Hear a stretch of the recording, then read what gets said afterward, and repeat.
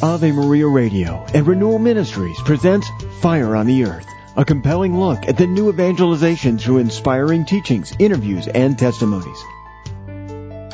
Welcome, friends. This is Peter Herbeck, your host, and we're going to continue today to look at a section from the letter to the Hebrews. We've been looking at it all week. If you haven't had a chance to tune into the program, you could catch up on what we've been talking about.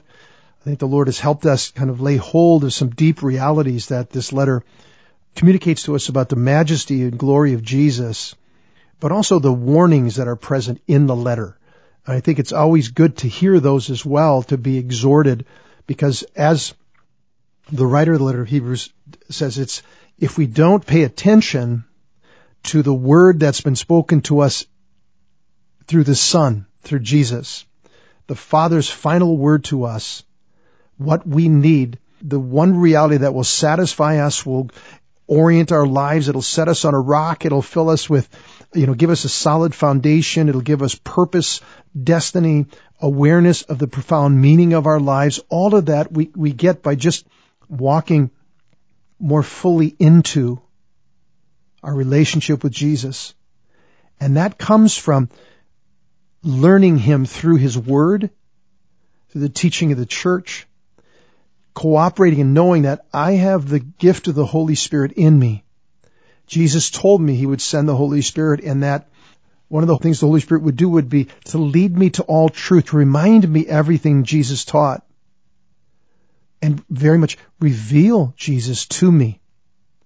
And friends, that's the most profound journey that's going on in your life, no matter what you're doing in this life. The deepest thing in you is the work that the Holy Spirit is doing in you.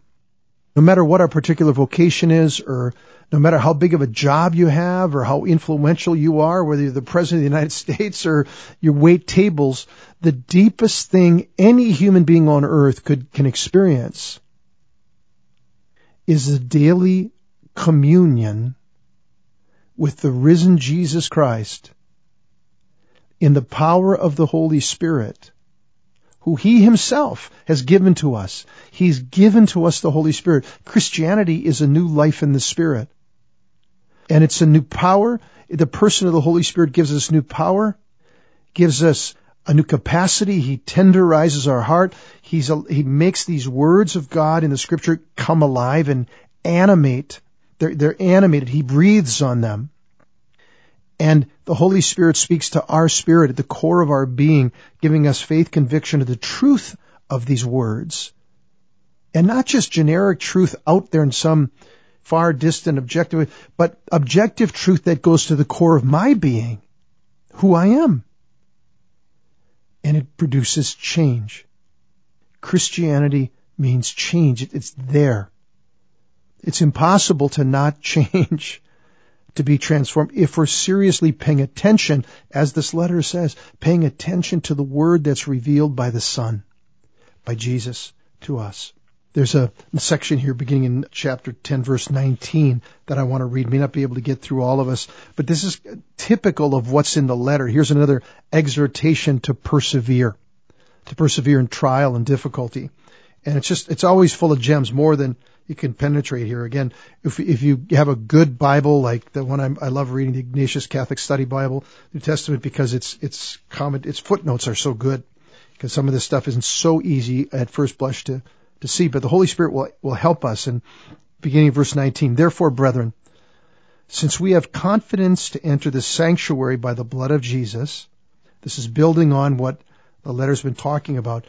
The sanctuary is what was the model, the tabernacle, the temple that God, as people built the temple, it was a foreshadowing, the holy place, the Holy of Holies. It was a foreshadowing of the ultimate mystery and plan that God had from all eternity, that the human race would not just in the context of a physical temple on earth be able to enter the presence of God, but that literally, and it's literally now done in Jesus, the perfect one, both the perfect sacrifice, but the perfect Son, the perfect new Adam, is now entered into, He's taken human flesh with Him in His person into the presence of the holy God in heaven. So that's what's being referred to here. And the Eucharist is what brings us there, when we celebrate the Eucharist. Since we have confidence to enter the sanctuary by the blood of Jesus, we've been washed by the blood of Jesus in baptism. That's why we can enter. By the new and living way which he opened for us through the curtain, that is, through his flesh. You know, that curtain was torn when he died.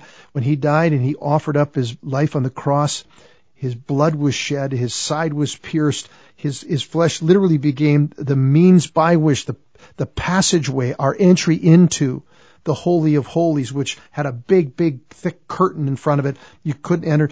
That was torn on the day we know that Jesus was crucified, and he made a way. His flesh is the way, his offering, his perfect offering to the Father. And since we have a great high priest over the house of God, Jesus is both priest and victim. He was the offering, but he's also the priest now. He's in the presence of God, and he's making intercession for you and for me. Let us draw near with a true heart, in full assurance of faith. Wow. Internalize that invitation, friend. Let us draw near. Who? Weak and broken people, forgiven sinners like you and me.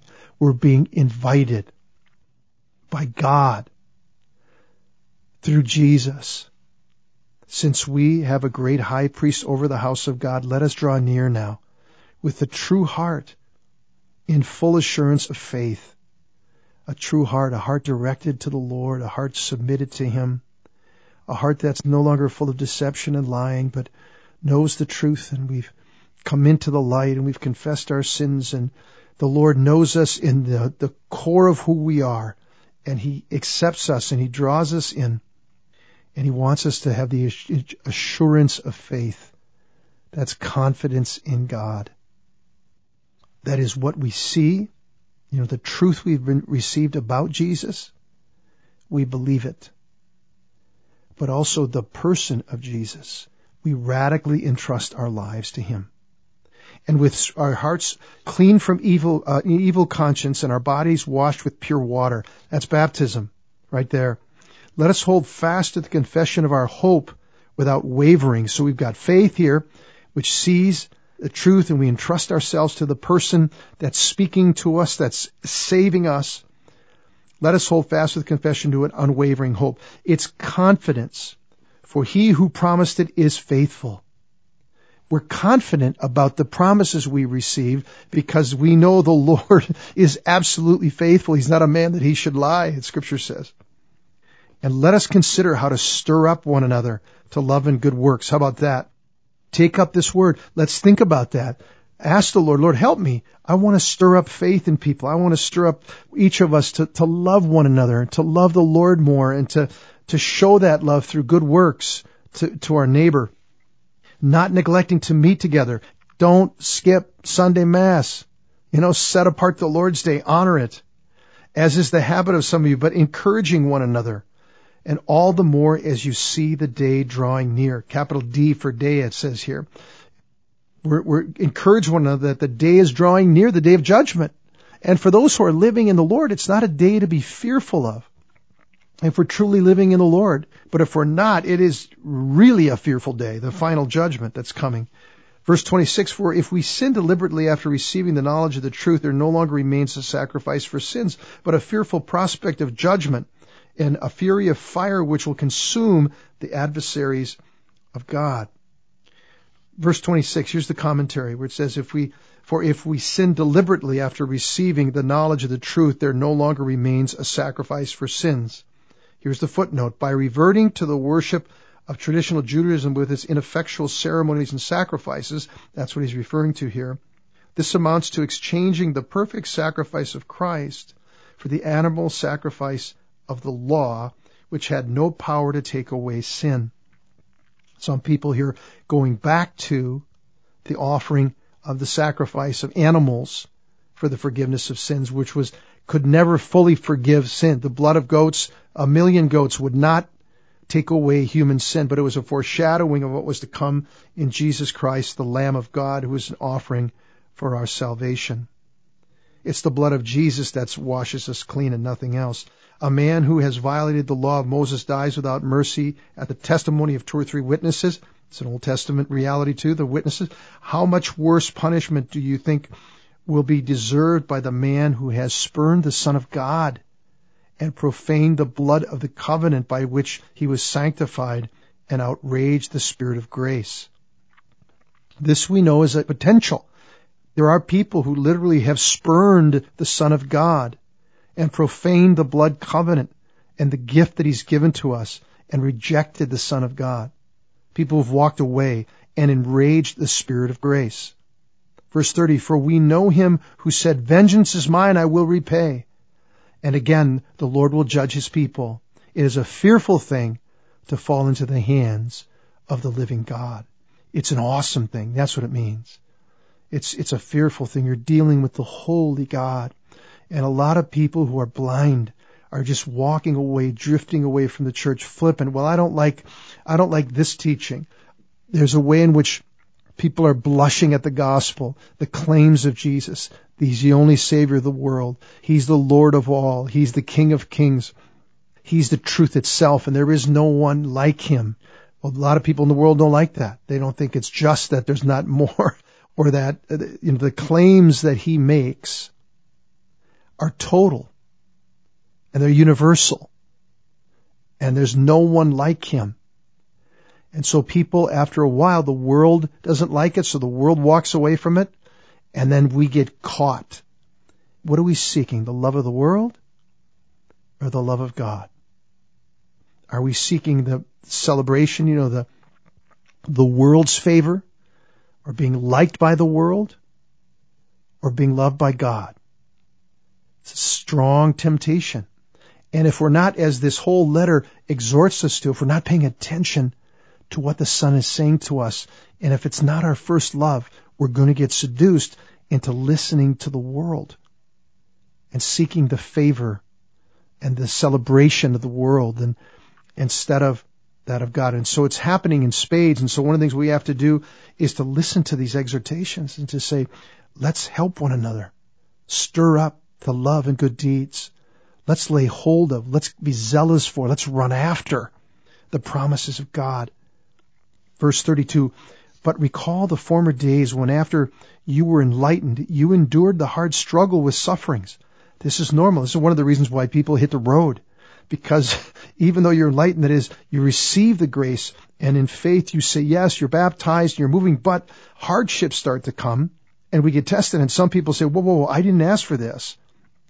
But here he's honoring them and say, you endured the struggle through the suffering, sometimes being publicly exposed to abuse and affliction, and sometimes being partners with those so treated. Some of these people have really been persecuted. For you had compassion on the prisoners, and you joyfully accepted the plundering of your own property, since you knew that you yourselves had a better possession, an abiding one. Therefore do not throw away your confidence, which has a great reward. For you have need of endurance now, so that you may do the will of God and receive what is promised. Isn't that great? They gave up their own property. They understood. How could they do that? How could they give up what they had? Because they knew they had the kingdom. They knew what they really possessed in Christ. And he said, that confidence that you have, don't throw it away. That is your great reward. Now endure. Endure through trials and difficulty, and you'll wear a crown one day. Amen. God bless you, friends. Have a great weekend. Each program of Fire on the Earth with Peter Herbeck can be downloaded at AveMariaRadio.net and RenewalMinistries.net. Fire on the Earth is a production of Ave Maria Radio. Friends, I'd like to offer you my new booklet, Receiving Fire. Jesus said, I have come to cast fire on the earth. Would that it were already ablaze. That fire is the purifying love that burns in the heart of Jesus. A fire of grace for those who receive it, but a fire of judgment for those who refuse it. If you'd like a copy of this free booklet, call 1-800-282-4789 or contact us on the web at renewalministries.net/FOE. That's renewalministries.net/FOE.